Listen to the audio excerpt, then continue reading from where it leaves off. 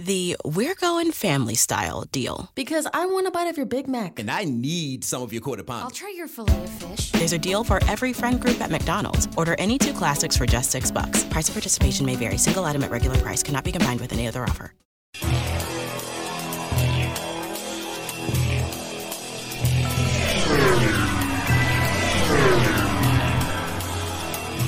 This is A Different Perspective with Kevin Randle. A retired U.S. Lieutenant Colonel, Kevin Randle has been studying UFOs for nearly 50 years. Kevin has investigated some of the most famous UFO cases in the world and has been consulted for dozens of documentaries about UFOs. Considered one of the leading experts into the Roswell UFO crash of 1947, Kevin has written more than 25 books about UFOs, including the recently published Roswell in the 21st Century. Now, here is the host of A Different Perspective, Kevin Randle.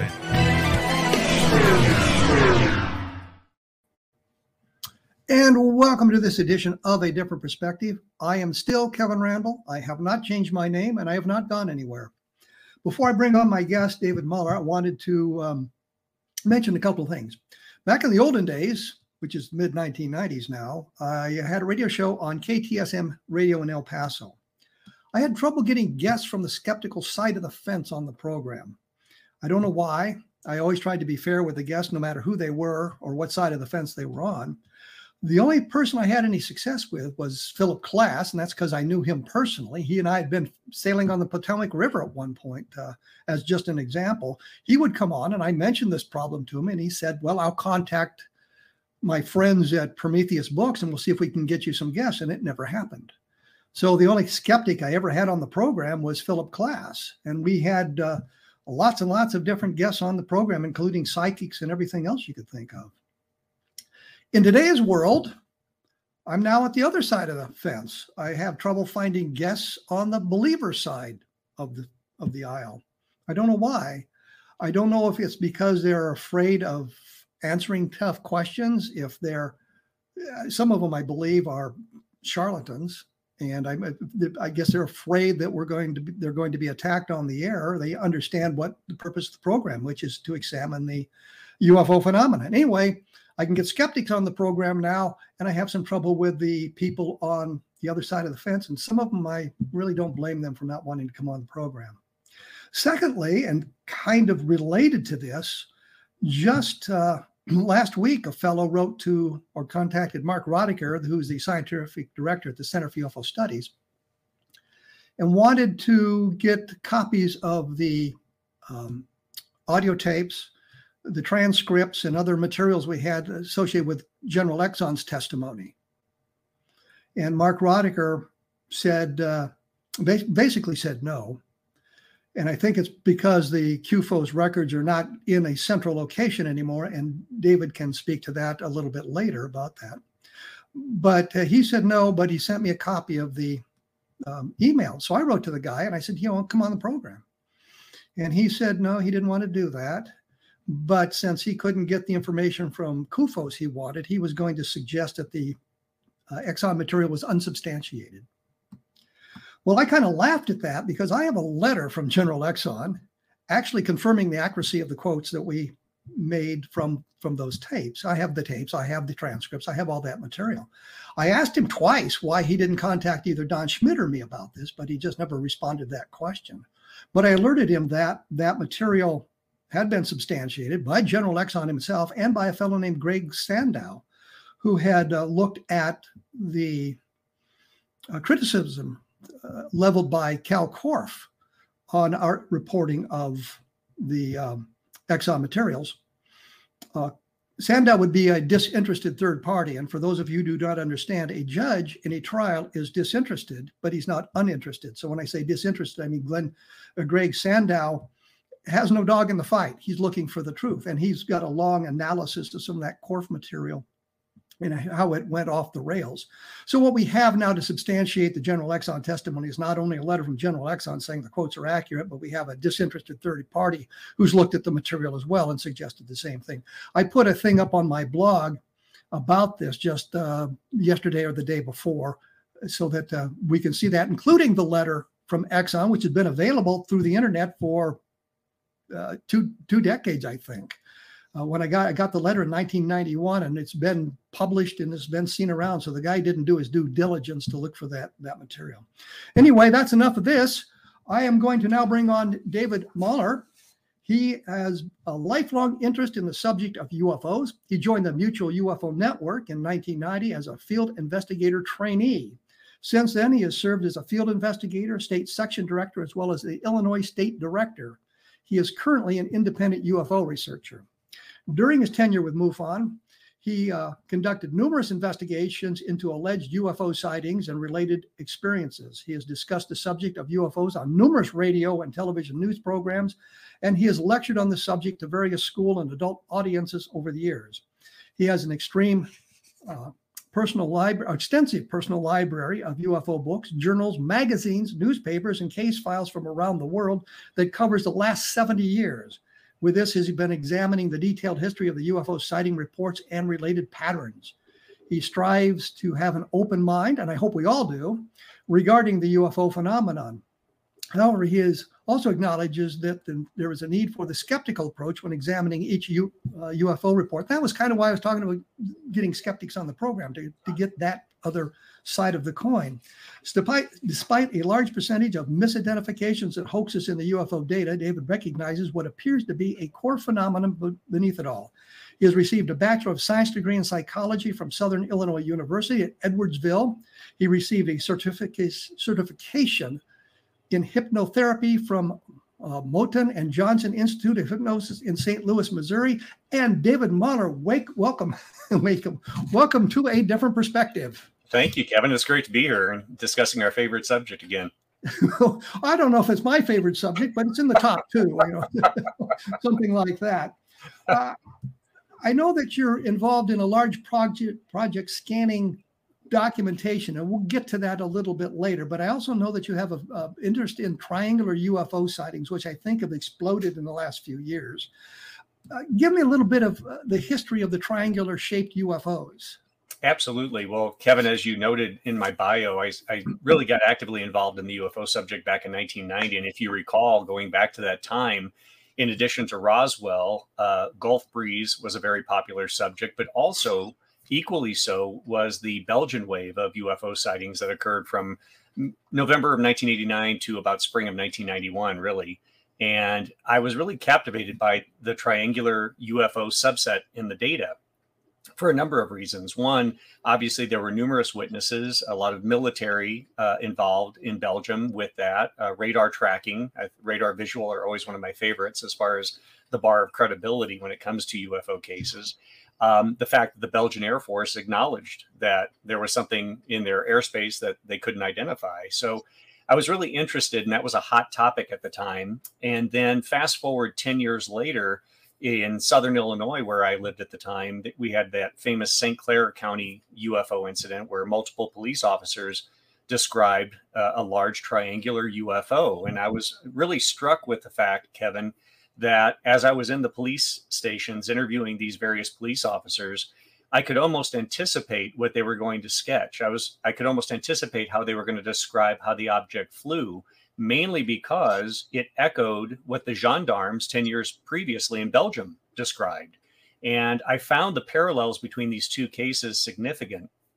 I then took the next step, as any researcher would do. If there's parallels between these two cases, are there other historical cases on record that parallel these descriptions and flight characteristics? And to my surprise, as I continued to dig deeper and deeper, and as I continued to acquire a larger historical library on the subject, I was finding report after report after report.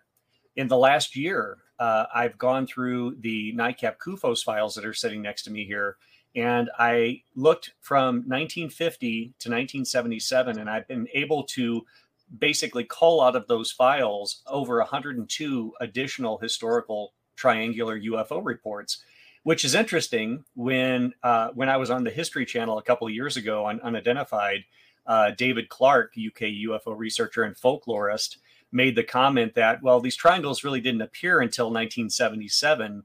And then he equated that with the fact that Star Wars came out at that time. And he thought that Star Wars influenced popular culture into making these people think that they were seeing triangular UFOs. And he cited the triangular star destroyers from the movie Star Wars. I put this lecture together that I'm going to be presenting this year with the express purpose to demonstrate that there are historical cases that predate Star Wars describing triangles going back to the 1950s, if not earlier, in the historical records, contemporaneous reports that parallel what people are reporting today. Well, if I remember correctly, in the 1960s, there were a few UFO magazines, and one of them published a chart of UFO shapes. And this is 1960s. And on that, one of the things that was there was a triangular shaped UFO, which just kind of negates that whole premise. It does. And Kevin, one of the things I was struck with was going through the historic flying saucer review issues that I have here. And there were actually two articles written, I believe, in 57, and then a follow-up article in 1958 by a researcher by the last name of Watson. And there were two articles specifically devoted to triangular UFOs, which obviously, if he's citing cases, that means they predate 57, 58. What's interesting about that is in this article, in these two articles, they describe many of these triangles flying with the flat side as the leading edge and the apex of the triangle trailing behind, which is completely counterintuitive when we think about aerodynamics and aerodynamic principles. But again, what's interesting about that is modern day accounts and ones that I've just in the last year found in the NICAP files describe that same unusual flight characteristic. And so when you start to see patterns in the data, it's certainly not conclusive, but as I like to say, it's suggestive that there may be a reality behind these reports, given the fact, especially in the 1950s, 60s, and even early 70s, when that wasn't really the hot topic. Most people at that time were describing flying saucers, 30-foot silver discs with little cupolas on top. But despite that prevalence of reports of flying saucers or flying discs, there seems to be a small undercurrent of triangular UFOs that have been reported worldwide. Well, we're going to get back to that in just a moment. I'm going to have to take a short break. I'm here with David MARLER. We're talking about triangular shaped UFOs. And I have a couple of questions. Take a look at the files that you've been scanning for research purposes and that sort of thing. Once again, if you're interested in the general Exxon information, it is now published on my blog at www.kevinrandle.blogspot.com, and we will be back right after this, so please stick around.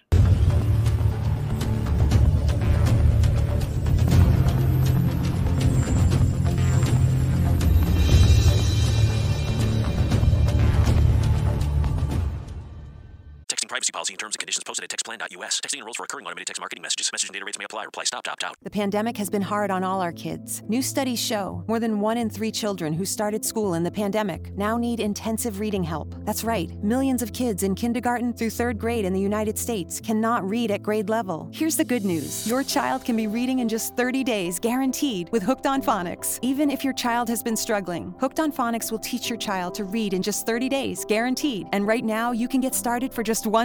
Text the word GRADE to 323232 right now. Hooked on Phonics is highly effective and incredibly fun, and everything can be done right from home and in less than 20 minutes a day. For more than 30 years, Hooked on Phonics has been the proven learn-to-read program that kids love to use. Text GRADE to 323232 and teach your child to read in just 30 days, guaranteed. Text GRADE to 323232 right now and get started for just $1. Text GRADE to 323232 now. Text GRADE to 323232.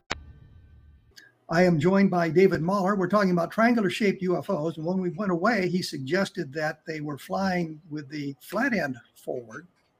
I've been looking at the reports of triangular shaped UFOs in the last year and a half. And I know that there's been explosions of them, which is suggestive of some kind of terrestrially based technology coming into the forefront.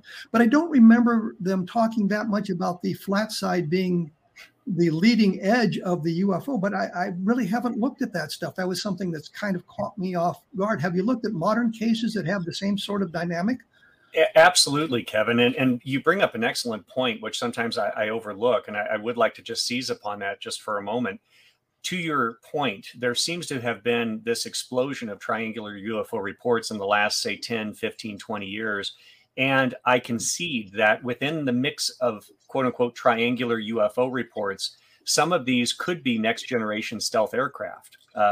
But that's why I like to go back and look at the historical record, though, because again, at a time when flying saucer reports were prevalent, we still had reports of these triangles. And I think as we go further back in time, having these reports of these large triangular aeroforms, platforms, if you will, the further we go back in time, the harder it is to attribute a military explanation in many of these cases, especially with some of the radical flight characteristics, the ability for these things to hover and then make a flat pivot turn without banking like a conventional aircraft.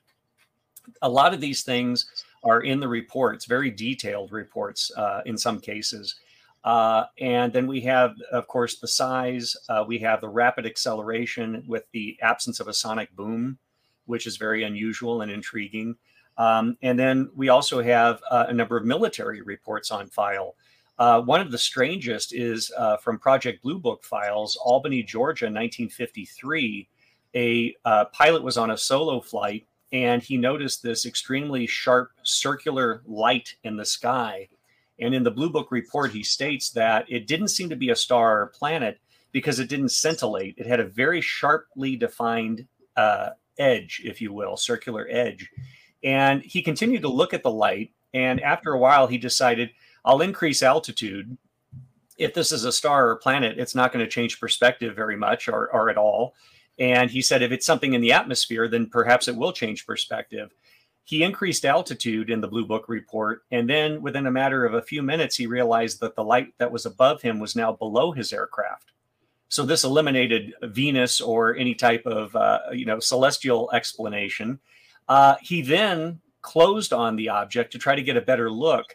And the Blue Book report goes on to state that the white light was alternating white, orange, and it was cycling like that on a regular basis. Then as he approached the light transformed into a red triangle, which within a second after witnessing that, the triangle separated into two triangles, one slightly above the other, both glowing red, and then they disappeared.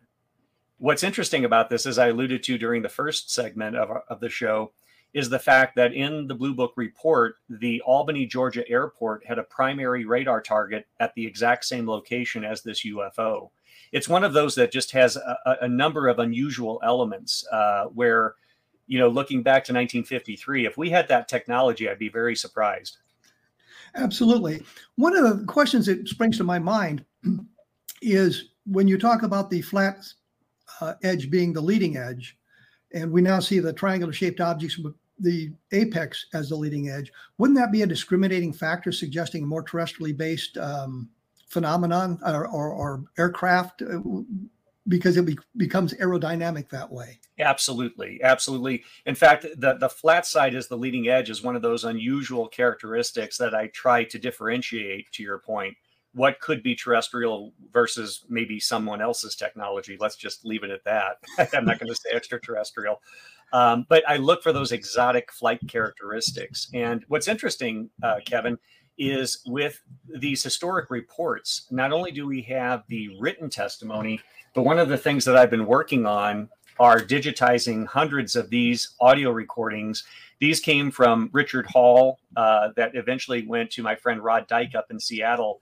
And Rod's been sending me these recordings. These were part of the original NICAP case file collection. But when Richard Hall passed away, the audio recordings were separated from the case files. I'm happy to say through the generous donation of Rod Dyke, we now have these audio recordings of witness testimony that we're now reuniting with the written case files. And in one particular case, the reason I mention that is there's a case from Pennsylvania from 1964, where I not only have a triangle report showing the flat side as the leading edge, I also incorporated a digitized and digitally remastered audio recording of an interview with the witness describing that flight characteristic. Well, let's jump into that since you've kind of brought it up here inadvertently. I spoke to Chris Zahn just a couple of weeks ago talking about his project to collect an awful lot of the UFO material from researchers around the world and get it digitized and in a centralized location, a library. And he mentioned that the work you were doing there in Texas to do the same thing. Now you have copies of an awful lot of files from NICAP and CUFOS and that sort of thing. Tell us a little bit about that. Absolutely. Well, it was actually election day back in November of 2020 that everyone already was in a heightened state of anxiety with the election, awaiting the election results for the presidency. I was also anxious, but for a different reason. I had a U-Haul truck that was going to be arriving that day, and they delivered 15 4- and 5-drawer file cabinets chock full of these historic case files, including NICAP, CUFOS, and also CSI New York, not the TV show for any modern viewers, but Civilian Saucer Intelligence was one of those early pioneering UFO groups that did wonderful work, the work of Ted Blocher, Lex Mebane, and Isabel Davis. They did some really incredible work in the early years of ufology in cataloging and collecting some of these case files. But I was able to receive that collection. But in addition to that, I already had a growing collection over the course of the last 20 to 25 years, and some rare collections, including personal correspondence of people like Dr. Leon Davidson. Ostensibly, his collection resides at Columbia University in New York, but I was put in touch with a self-proclaimed dumpster diver in New York, and he was salvaging all this material that was being thrown away by the family, and it had early correspondence between people like Kenneth Arnold, Jim Mosley, Gray Barker, and many, many other individuals in the early years of ufology between Leon Davidson and these individuals. And so that's just one of the many collections. Lou Farish, who passed away a number of years back, was a personal friend. I acquired his historic collection. So as I like to say, they say the Bible is a collection of books in a book. This is a collection of collections. A lot of people have spent their entire life gathering this material. And my ultimate goal, Kevin, to your question, is for the physical files and materials that are around me to go to the University of New Mexico here in Albuquerque. And they have graciously accepted this. I've signed a deed of gift. So when I pass on, all of this material will go to the university and be maintained for perpetuity for future generations of historians and UFO researchers. But in the short term, the goal is, with the efforts of Barry Greenwood and Jan Aldridge, who have been really doing the lion's share of digitization work, taking all this material, digitizing it, and working with CUFOS to eventually have a central location online where it will be a digital archive where researchers worldwide, for no charge, I might add, can access this material. I know a lot of people want to monetize the information. I believe the information belongs to everyone, and the more sets of eyes and the more brains that we have looking at the data, I think that's the only way we're going to have any semblance of answers or, trends that could lead to answers to the phenomenon. Well, you did say something that was kind of scary, and that was a dumpster diver finding documents being thrown out by family that Yes. are relevant to this. And I hesitate to bring up the name Todd Zeckel, but apparently he was doing dumpster diving as NICAP was collapsing. Yeah. And collected an awful lot of files that had been thrown away by NICAP. And I don't know what happened to that material. Yeah. The other thing is, I don't suppose you have any access to the APRO files as well. I know the family has hung on to them, but I think they're basically rotting away in a storage facility. I don't think anybody's looked at them in literally years. No, you're absolutely right. And really, that's the holy grail, Kevin. That's that I would love to be able to access the historic APRO files, because APRO, as you know, was in existence even before NICAP.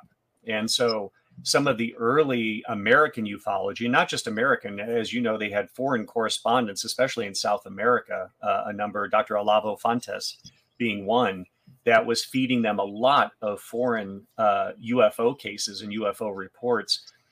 It's hopeful. I try to be an optimist, but I'm more of a pragmatist, Kevin. I'm hopeful that one day we'll be able to have access to the APRO files. But to your point, the last information we have, the last intel, is that they do reside in Arizona and they're in a storage locker somewhere, and attempts to access them have not been successful or fruitful. In absence of the APRO files, as I like to point out, this is the largest historic case file collection in the United States. MUFON ostensibly has a huge archive of case files, but admittedly, they didn't come into the fray until 1969 With NICAP and CSI, we have these UFO case files dating back to the early mid 1950s moving forward. And so as a single repository of UFO case files, it is the largest single case file collection that would only be eclipsed possibly by the APRO files. But until we have access, until we can see those files, it's just kind of a wild card at this point. Well, I do know that the APRO bulletin has been online for a while, or available online for a while. I've got a collection of those as well, and you can find an awful lot of material in that. And I of course, was friends with Coral and Jim Lorenzen for a long time, and did investigations for APRO at their behest and that sort of thing. So I have access to some of that, but I'm sure you've got all the APRO bulletins, and I don't have anything beyond that as well, but at least gives us a clue as to what they had and what they were doing. And I find as I write books about UFOs, I use that as a resource, an important resource to look at that. The Leveland case, or more importantly, the James Stokes case from Oro Grande, New Mexico, being his car being stalled along the shaped craft flying around overhead, a number of other cars being with him. And I've just been working on some stuff for article for the MUFON Journal that deals with that sort of thing. Do you come up with much of this? Like, I guess we could point to the electromagnetic effects. Do you come up with much in the way of that? And I noticed by the clock here, I'm going to have to take a break. So we're going to have to come back to that after the break. But take a look at the electromagnetic effects, because I think that's an important subset of the UFO phenomenon. I think the Leveland case is actually probably one of the most important cases in ufology. So we will be back right after this with David Muller talking about UFOs and collections of material and all that sort of thing. So please stick around. And we are back.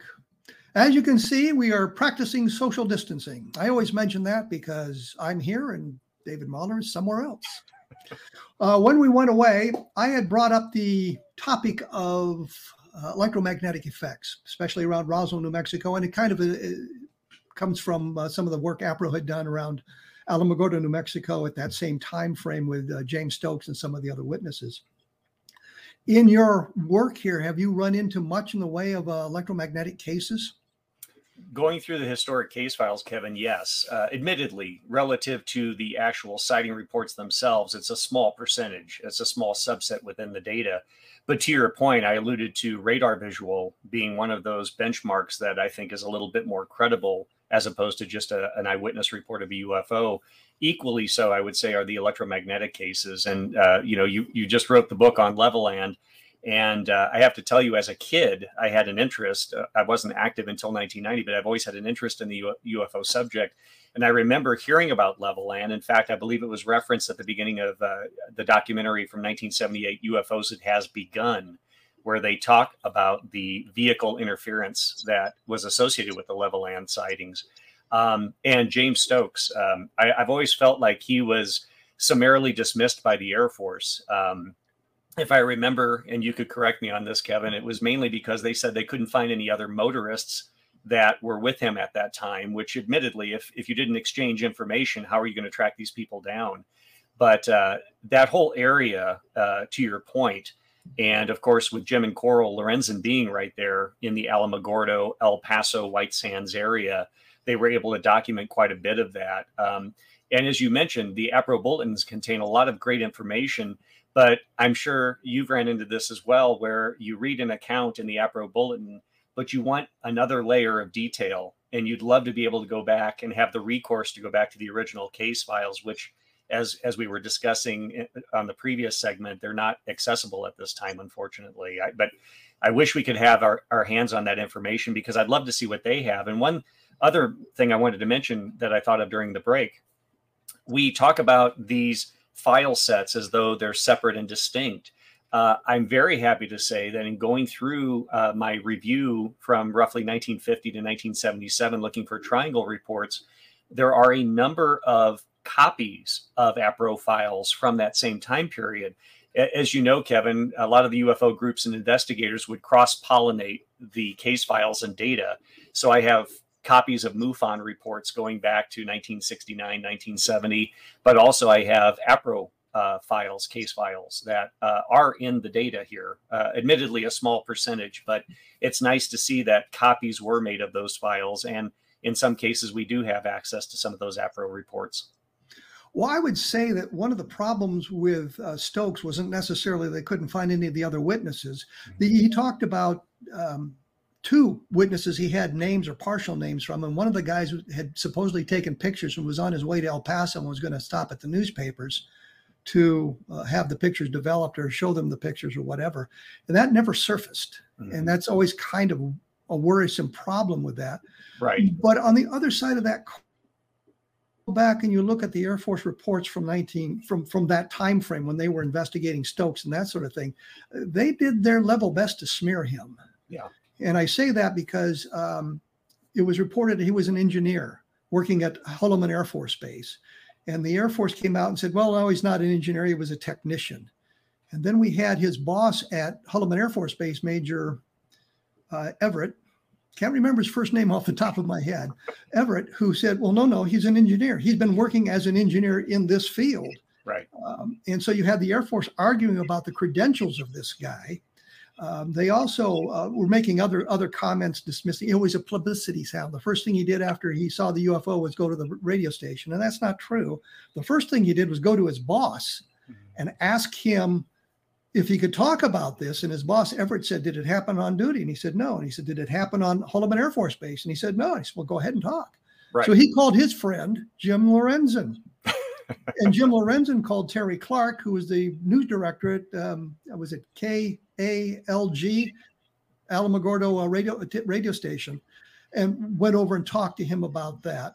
And the interesting thing is when Lorenzen saw him and Clark saw him, Stokes that is, he had a sunburn on part of his face and his arm. And I've always thought this is kind of the inspiration for the Richard Dreyfuss character in Close Encounters of the Third Kind. Absolutely. By the time the Air Force showed up, the burn had faded because it wasn't very, very distinct burn. But they made a great deal how he talked about he'd been severely burned. And I could see nothing in the documentation I had where Stokes had mentioned a severe burn, but I saw it appearing in newspaper articles as if the reporters added that little note of that little detail, I suppose I should say. But that was the thing that I took away from that. And I think it's an important thing that we all look at, attempts to smear the people who were reporting the UFOs at the time. And I think if these other guys who were there, the other people who were there along the road, and I think Stokes talked 7 or 8 cars, maybe as many as 10 other cars stalled by the side of the road. If they saw how the Air Force was treating Stokes, I think that would inhibit them from coming forward. And I think that's an important point we all have to realize as well. Well, and it's interesting too, Kevin, from that time period, looking at Stokes, but also the military patrols at White Sands that had sightings around that same time within that basically a 24 to 36 hour period, I believe, from Levelland to Stokes to the military patrols that had observed the UFO. Wendy Connors, going through some of her historic audio recordings, she had a recording from that time period, news broadcast, radio news broadcast. I'm sure you've heard it, where the public information officer at White Sands is acknowledging that military patrol saw this object that looked like it was from another world that landed and then took off. And so on one hand, you have them smearing Stokes, but on the other hand, you have the public information officer acknowledging that military patrols had seen a UFO. So sometimes, quite often, we see in these instances, there's a disconnect. It's on one hand, we're talking about it, but on the other hand, we're trying to dismiss it. Well, I think if you take a look back, you'll find that the Air Force actually smeared the guys at White Sands as well. You go back and they say, well, they were very young guys, 18 to 20 years old. It turns out they were, I think, 19 to 21, which is not a big difference, but it's more accurate information. Right. And that they were poorly trained and they were caught up in the hysteria of the time. And if I've explained many, many times now to many, many people, this wasn't a time of social media. So the guys at White Sands were not aware of what was going on in Levelland at the time. So they couldn't be caught up in the hysteria. And the Air Force said, well, they saw the moon. And if you take a look at the report, and actually I talked to Glenn Toy, and he told me that the thing came down and nearly landed about 50 yards in front of him. So it's silhouetted against the mountains in the background. So clearly the moon is now landed on the planet Earth. But I mean, that's the whole thing. The only difference I see is they didn't work very hard to smear the people in Levelland, other than I think manipulated the sheriff, Weir Clem, a name I absolutely hate, into suggesting he'd just seen a streak of light in the distance. And we have documentation from before the Air Force investigation to afterwards, where he was talking about a bright red glowing football-shaped or oval-shaped object. Yeah, and it's so funny as we look at these historic cases, and I know you know this all too well, Kevin. I'm preaching to the choir. You think we have all this information, and then I found that local TV news segment with Weir Clem that I sent you a while back, and hopefully you enjoyed. Oh, yes. I don't think I asked if you had seen that one before. No, I had not. I was delighted to see it and get a better impression from it. I mean, you hear a name like Weir Clem, and he's a sheriff in West Texas in some little rinky-dink town in Hockley County, and you're thinking of some kind of rube. Right. And then you get him on the program, and you see that he's really articulate and not the dummy you would think he was. Exactly. And it's great when you can find those little elements of history where you think we have it all, and then out of left field, you find another little fragment that you can pull into the fray. Well, I think the newspaper morgues are important, and newspaper files. And that's one of the things that I discovered in Levelland is that when Clem went out looking for the UFO, he was in what I call a small convoy, a mini convoy. He was riding with a deputy. Behind him was a car from the Texas State Department of Safety, Texas Department of Public Safety. I'll get it right sometime today. And behind him was a car with Air Force officers in it. And then the next day, the sheriff takes his car to the police mechanic to have it checked out. And the only reason I can think of him doing it is and he wanted to see if there was some mechanical problem with the car. And yet we got documentation. The Air Force files, and nothing I can find beyond that, mention the Air Force officers being with the sheriff when his car stalled. Right. Yeah. And if I remember, Kevin, the Air Force explanations for the car stalling is that people were just shocked at seeing something and their foot came off the clutch or the gas pedal. Is that if my memory serves? They had a couple of explanations. Pedro Saucedo, who was the first person to call into the Hockley County Sheriff, they said his car had been repaired the day before, and there was a piece of metal in the distributor that caused it to short out, and that's why his car stalled. But it doesn't explain why, when the UFO left, he could start his car again. Exactly. and then they only talked about 3 people seeing the object, and I think Hynek made the comment, well, then you could have a coincidence of 2 cars stalling in the bad weather, but when you move much beyond that, then you're out of that realm. And I think if you go through the Air Force file carefully, and that's another point. I found references to like 13 different people at 13 separate locations. And the sheriff said that he'd gotten, I say dozens of calls. I think he actually says hundreds of calls about this thing going on in that short period of time in Levelland. The Air Force eventually wrote it off as ball lightning. And that's still the explanation. And I've mentioned that before, that it simply can't be ball lightning because it's very short-lived. And I think science still argues about the reality of ball lightning. So. Absolutely. I think the jury's still out. But that's one thing important about Levelland is the number of witnesses and the interaction with the environment. And then there's the story that Don Burlinson found in interviewing the family of the sheriff, that they'd actually found a burned area where the thing landed. North talked to the widow of the rancher whose property it was on, and the daughter said, yes, I went out there with my father and we saw this burned area. So I think that's all very important stuff to remember about Levelland. We're going to have to take another short break here, I see by the old clock on the wall. And when we come back, we'll continue our discussion of UFOs and the project to copy all the material. So please stick around. And we are back. I probably should mention that if you go to xzbn.net, you'll find a listing of other programs available on the X Zone Broadcast Network. And I'm sure that you'll find some things that will be of interest to you there. I know my show should be extremely interesting to you. And of course, we always have Rod McConnell's show is featured there as well. So you can listen to Rob McConnell talk about that sort of thing. When we went away, we were, I guess, with Levelland, and you've looked at some of those files, and you sent me the news clip of the sheriff talking about his experiences. It was kind of exciting to see that sort of thing. from that time frame. What other gems have you found in these collections that kind of surprised you? Well, one that surprised me, and I think we may have talked about this on a previous show, Kevin. I was working with Barry Greenwood and Jan Aldridge. I had them on speakerphone, and Barry was looking for a report going back to the Yukon territory from October 1950. And they're sitting and they're chatting back and forth. I said, well, gentlemen, while you're talking, let me put you on speaker. I'll go over to the files and let me just quickly review October 1950 and see if I have anything. As I'm going through the files, I stumble across a NICAP report form, and I see the name of the witness, which to anybody else, this would not even be a blip on the radar. The witness's name was Hulon, Hulon Pace, Pace, kind of like Weir Klim, one of those weird names that definitely stands out.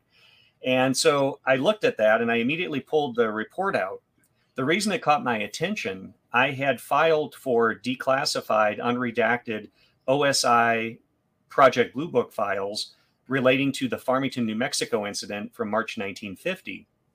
In the unredacted OSI reports, one of the witness names that had been blacked out previously was Hulon Pace. So I'm looking at this, and now, again, mind you, Kevin, it's from October 1950 is where it's filed. I pull out the report form.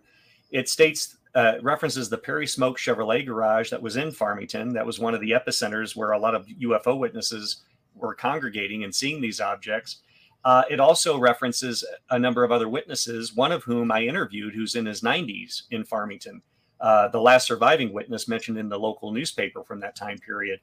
And as I continued to look at it, I quickly realized this was an account of Farmington, the Farmington incident, but it was filed October 1950. When I flipped to the back page, it was an interview conducted by an APRO investigator and an NICAP investigator. They did a joint interview with this individual. And he noted that the date of the sighting was October 1950. Now, as you know, Kevin, interviewing these historic witnesses, they may not remember the date, they may not remember the month, but they'll remember something personal. Like, I remember I was wearing my favorite black jacket that I had saved weeks to buy. So it had to be pretty cold. It couldn't have been the summer months. And so I think in this particular case, the witness, who, by the way, the interview was conducted, I believe, in 1967, 17 years after the event, stated that it was October 50, but clearly it was a report from Farmington. What was unique about this, it had been misfiled all these decades. The report form provided two things that we hadn't had before. It provided a sketch of the objects. We had descriptions, written descriptions, but no sketches. He described a sketch showing multiple angle views of what would be a quote unquote flying disc. He also showed the trajectory that they came in from, the direction they came in from, how they flew over the local airport, which is up on a mesa, and then how the direction in which they departed. In addition to that, he also provided two additional witness names that were never part of the historical record, witness names that we never had before tied to this case from 1950. So it just goes to show that you never know what might be misfiled or buried or lost in the data. And that quite literally decades later, you can start putting these pieces together. Well, one of the things I found interesting about the Project Blue Book files was that they tried to redact the names of everybody that was involved because there was some kind of idea that the witnesses expected secrecy and they were going to redact the names. I found very few files in the Project Blue Book files that I could not put the names back in. That they would skip a name, or there would be something else that you could figure out this is where it is and this is who the guy is. Very few files like that. I've always been able to find the names. Sometimes they would redact it from the official documentation and they would have newspaper clippings and then they wouldn't redact it from there. You said, well, what's the point? Other than to obscure this whole thing. I think when they were doing that, it wasn't really to obscure the data. It was a feeling that they owed it to the witnesses who talked to them about this back in whatever time frame to take their names out so they wouldn't be hounded by UFO investigators. Oh, absolutely. Yeah. And to your point, the date, the location, directions of flight, etc., most of that information, as you know, were still contained in the files. Yeah, and it gives you a good clue of what they were doing, and it gives you an idea of what the Air Force attitude was at the time they were conducting the investigations. Right. In some of the later files, 1969, I think it was, and I talked about this in the Best of Project Blue book, was there's a report from an Air Force major who was doing investigation in Florida, and he was just outraged that his time had to be wasted interviewing UFO witnesses. And it comes through in the report that, I mean, he's just annoyed at these people. And some of them are military personnel, but he just doesn't want to hear it. And it's, well, it was a kite, or it was this, it was the other thing. But you just see his attitude of being forced to do this investigation. You wonder how prevalent that was through the entire UFO investigation, that the guys set out to do the UFOs. Mostly the investigators were lower ranking officers or NCOs, not a field grade officer. But you can see that by going through the files. So I think that's an important part of the files as well, which kind of gets me to the question of, do you get an impression of visitation by going through these files, or does that move the needle in any direction for you? You cut out there for a second, Kevin. I missed the first part of the question. Sorry. Well, I was wondering what your impression was going through the files. If you moved toward the extraterrestrial or moved away from it, does it move the needle in a direction for you? Not really. But the one thing I do like to emphasize, and this is no surprise to you, going through these files, despite the fact there's 15 file cabinets filled with decades worth of UFO files, in line with the Air Force explanations, yes, there are meteors that were reported as UFOs, numerous meteors and fireballs that it looked like a fireball. It flew like a fireball. There was nothing anomalous about it. So it was a fireball. We're not going to read UFO into each and every one of these reports. There was a plethora of fireballs, meteor reports, weather balloons, atmospheric balloons that were reported as UFOs. In fact, one of the most widely publicized triangular UFO reports I came across was from September 1968, the year and month I was born. And it described over Madrid, Spain, tens of thousands of witnesses seeing a large triangular UFO over Madrid. And there was a famous photograph that was taken, and it hit the news wires worldwide. And it really generated a lot of interest at the time. But as the days and weeks ensued, later NICAP reached out to the meteorological office in Madrid, Spain, and they were able to definitively conclude that the triangle was in fact a French meteorological balloon, which, if you look directly up at it, it's basically an inverted pyramid. And if you're looking directly up at it, it's going to take on a triangular appearance. But this was one that had garnered a lot of worldwide media attention, but it had a prosaic explanation. It was an IFO. It was identifiable. And so even though there's a lot of case files there, much like the Air Force investigation, a large percentage can be easily attributed to prosaic explanations. I found a video on YouTube a number of years ago called Meteor Compilation. I think it's 3 minutes and 19 seconds. And it showed people photographed, videoed meteors coming apart. And I was struck by the idea that as the meteor breaks up, you get a string of lights behind it. And it looks for all the world like a cigar-shaped craft with glowing windows. Absolutely. And if you've just caught a glimpse of it, that may be the impression you get. Well, I saw this big cigar-shaped craft with a lighted cockpit and these windows behind it. And I think that also is a problem, that if you've got a sighting that lasts less than a minute, well, I saw it for 2 seconds. Well, your mind is filling in a lot of the details that you really didn't observe. Absolutely. And confusing the issue. And I think we as investigators have become more sophisticated over time by looking for that sort of thing. And Kevin, along that same note, in writing my book and also on the subsequent research I've done over the course of the last year, looking at these historic triangle reports, if I have a report of people describing 3 points of light in a triangular formation, I don't use that. I throw it out because it quite literally could be that. It could be 3 independent lights or 3 independent aircraft flying in a triangular formation. The ones that I really try to drill down on are the accounts where the witness says it was overhead, and as it flew overhead, you could see it occluding the stars. Or in a case from Indianapolis from 1969, the witness saw this immense triangular object with a bright light at each point, and he stated that the street lights were reflecting on the underbelly of a solid object that was between these 3 lights. So, even looking at these triangles, there's a lot of cases that I would simply throw out just because I don't think that they were valid reports, or that they couldn't be fit into that category of triangular UFOs. Well, I think we've just run out of time here.